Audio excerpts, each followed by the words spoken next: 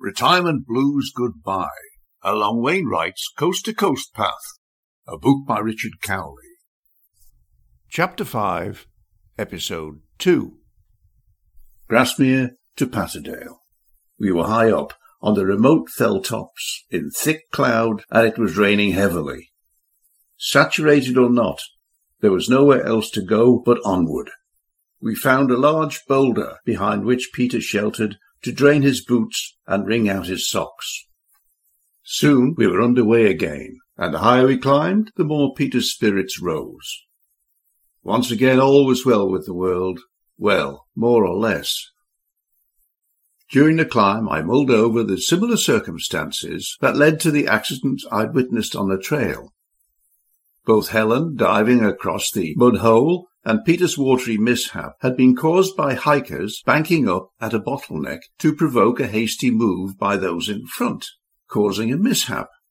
I made a mental note not to let others panic me into taking ill-considered action. The mist lifted slightly, allowing us to identify several ghostly landmarks noted in the guidebook. The large boulders, the stone cairn, and finally the dry stone wall confirmed our arrival at Hawes Gap. Before us, the black lake of Grisdale Tarn rested at the head of a long descending valley. Off to the northwest, the brutal peaks of Dollywagon Pike, Nethermost Pike, and Helvellyn. To the southeast, the grisly St. Sunday Crag stretched skyward to the heavens. That is, of course, on a clear day. There was no enchanted landscape to captivate us that morning. All remained hidden in a clammy shroud that challenged resolve and restricted visibility to a few steps. From the northern end of Grisdale Tarn there are 3 alternative routes to Patterdale. The route I'd like to have taken was the high trail over Helvellyn. It's the most challenging and spectacular path that includes a nerve-wracking balancing act along the narrow ridge of Striding Edge, a section reputed to be Wainwright's favourite stretch of the entire coast-to-coast trek. My second choice was the easier high route which follows the sheer ridge along the windswept St. Sunday Crag. For us there was little fear of being blown off a cliff or having our nerve tested while shuffling along a precipitous razorback ridge. The weather left us no alternative but to follow the tumbling waters of Drysdale Beck along the valley floor. Before setting off, we decided to confirm our position on the map. "Damn! I've lost my prescription specs," Peter exclaimed, searching his pockets. "They must have fallen out when I stumbled into the stream." We were both busy with the guidebook when our tin-legged companion thrust his head over my shoulder, wedging in between the two of us. "Maps are a complete mystery to me," he barked. He continued to make his point by looking at each of us in turn, swinging his head from left to right to gauge our reaction. None of that would have been more than a minor irritant had it not been for the reappearance of his facial adornment. With every twist of his head, a thick rope of yellow-green snot flicked back and forward between Peter and I in search of a permanent home. I moved off quickly to a snot-free zone to establish where we were.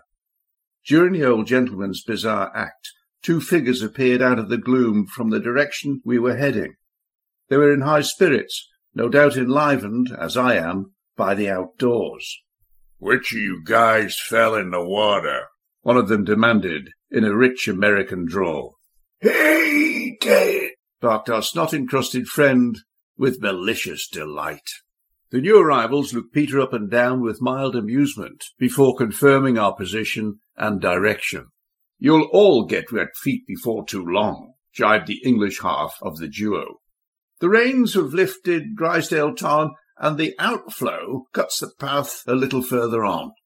With a cheery farewell, they turned on their heels and soon vanished from sight into the mist. The stream was running full and wide, but not deep enough to cover the long line of stepping stones that stretched between the banks. The chilly water perturbed our doddering companion not one jot. In true form, he waded straight into the icy stream and by some miracle of resolve managed to stumble, stagger and sway the entire crossing on his insensitive, rust-proof limbs. On reaching the far bank, he made off down the valley without a single backward glance. He galloped down the steep incline with the confidence of a fleet-of-foot mountain goat on a rotting mission. I marvelled at the wondrous thing that gravity can be when working in one's favour.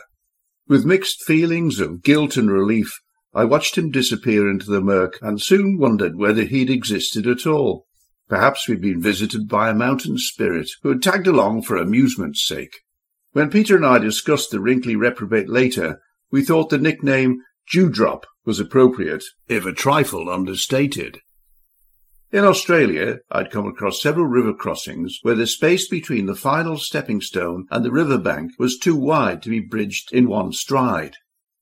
On those occasions, wet feet were guaranteed because the final step or two was through water. For this reason, I chose not to use the stepping stones nor emulate Dewdrop's antics by shipping water into my boots. I went barefoot, paddling on riverbed pebbles which were gritty but mercifully round and smooth. The crossing was easy but icy cold. The refreshing tingle of handkerchief-dried feet in socks and boots was infinitely preferable to chapped toes rasping against sodden clumped socks inside sodden boots.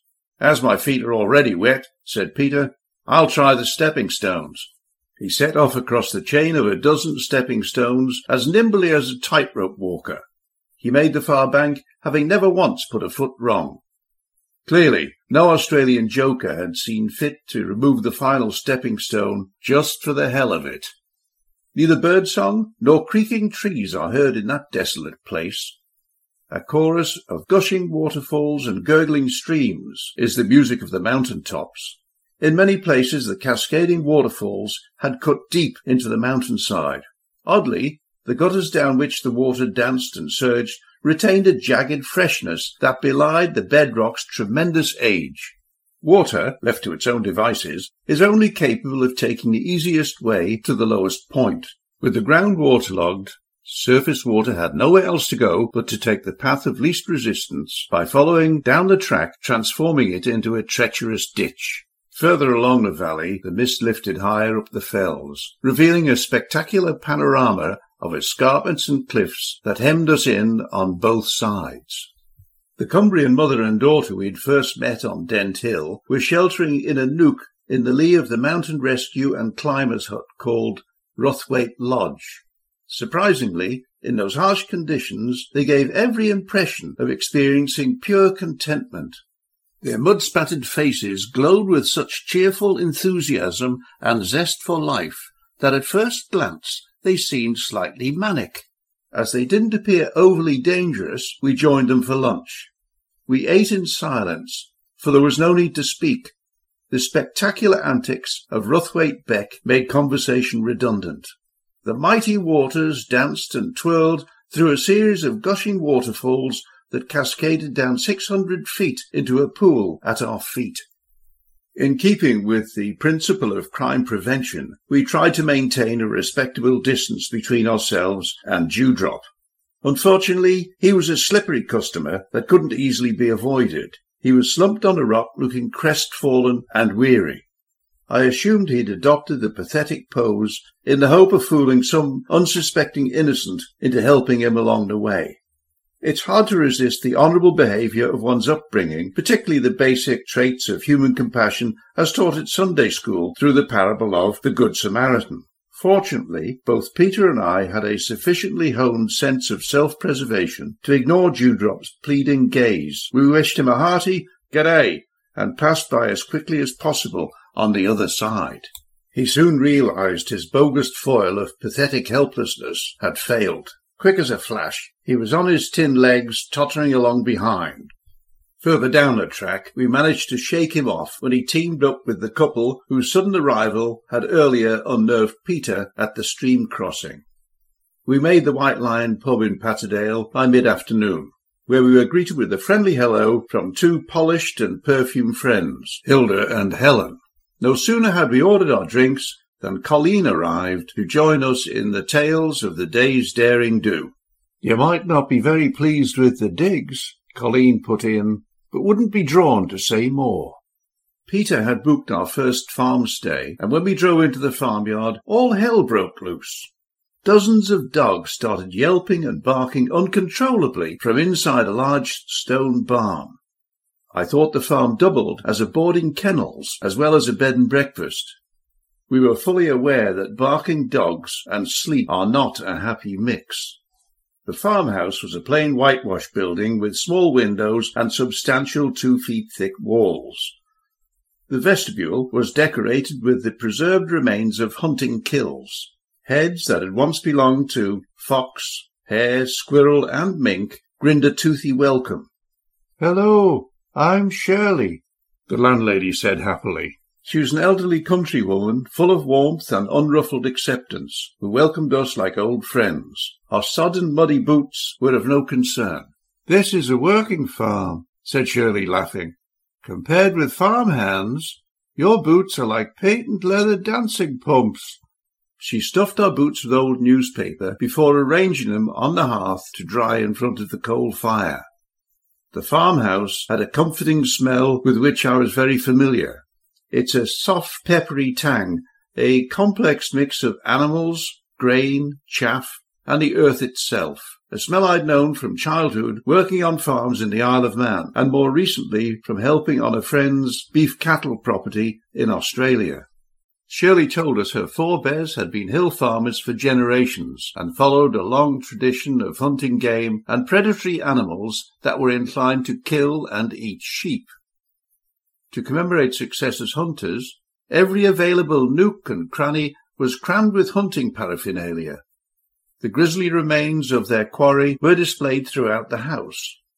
A rampant fox with a pheasant in its mouth stood sentinel in a large glass cabinet in a niche above the stairs. Every available surface provided an opportunity to display a vast collection of china birds and animals as a silent tribute to the local wildlife that posed no threat to sheep. Just because country folk hunt wild animals doesn't mean to say they don't love and respect them, said Shirley. You might find this odd, but I love foxes, she continued. I'm always excited when I see a fox in the wild. We don't kill them just because we want to. We hunt foxes because they kill sheep. If we didn't kill foxes, our livelihood would be put in jeopardy. Hunting foxes is a natural aspect of country life. It's unavoidable. It's as simple as that. It's the way of nature, after all. Strange as it may seem, it's difficult to maintain aloofness when undertaking a long-distance trek on a popular rural trail. Inevitably, one encounters the same people along the way. The instant we entered the White Lion, 2 unforgettable faces swivelled round, taking us in at a glance. A very dapper dewdrop looked up briefly before re-engaging with the serious business of pub grub. Moored alongside him was the swashbuckling Kiwi. He was taking bunkers in readiness for his next foray into the unknown. We joined Hilda and Helen and a new girlfriend who, that evening, had arrived from Holland. We had a raucous evening of beer, roast duck, and good-natured jousting banter. The evening was cut short by the thick fog of cigarette smoke that poisoned the air and forced we fresh air fiends to leave the long-legged Dutch trio behind to swig ale until the towels went up. Back at the farm, Shirley was watching TV with her grandson. She rested comfortably in an oversized red armchair, watched over by a mounted fox at silent vigil on the windowsill behind her head. Shirley invited us to join her by the fireside to hear the odd nautical lineage of the farmhouse. Most of the timbers and flooring had been salvaged from a decommissioned sailing ship in the late 17th century, at a time when nearby Whitehaven was Cumbria's major seaport. The walls and floors lurched and twisted in all directions to accommodate the skeletal remains of the ancient vessel. I noticed that there were 2 additional pairs of boots drying by the fire. So many guests sharing a single bathroom, they present a problem to an aged grump with defective plumbing. Later, when swaying towards the bathroom to make doubly sure bilges were pumped dry before bunking down, I was sure I felt the floor decking planks tilt and bob beneath my feet. That night, the long-forgotten sleep of the innocent came to call. Not a single sound spoilt the silence of the black night. The house old and long settled in its familiar place, was content and still. The ship's timbers, anchored solid, never creaked nor groaned in remembrance of voyages long past. The silent stone, as though tired of the same old stories, kept secret their gossip and tales. The farmhouse, well rehearsed over centuries, was up to the task of refreshing guests with the spiritual nourishment of untroubled slumber.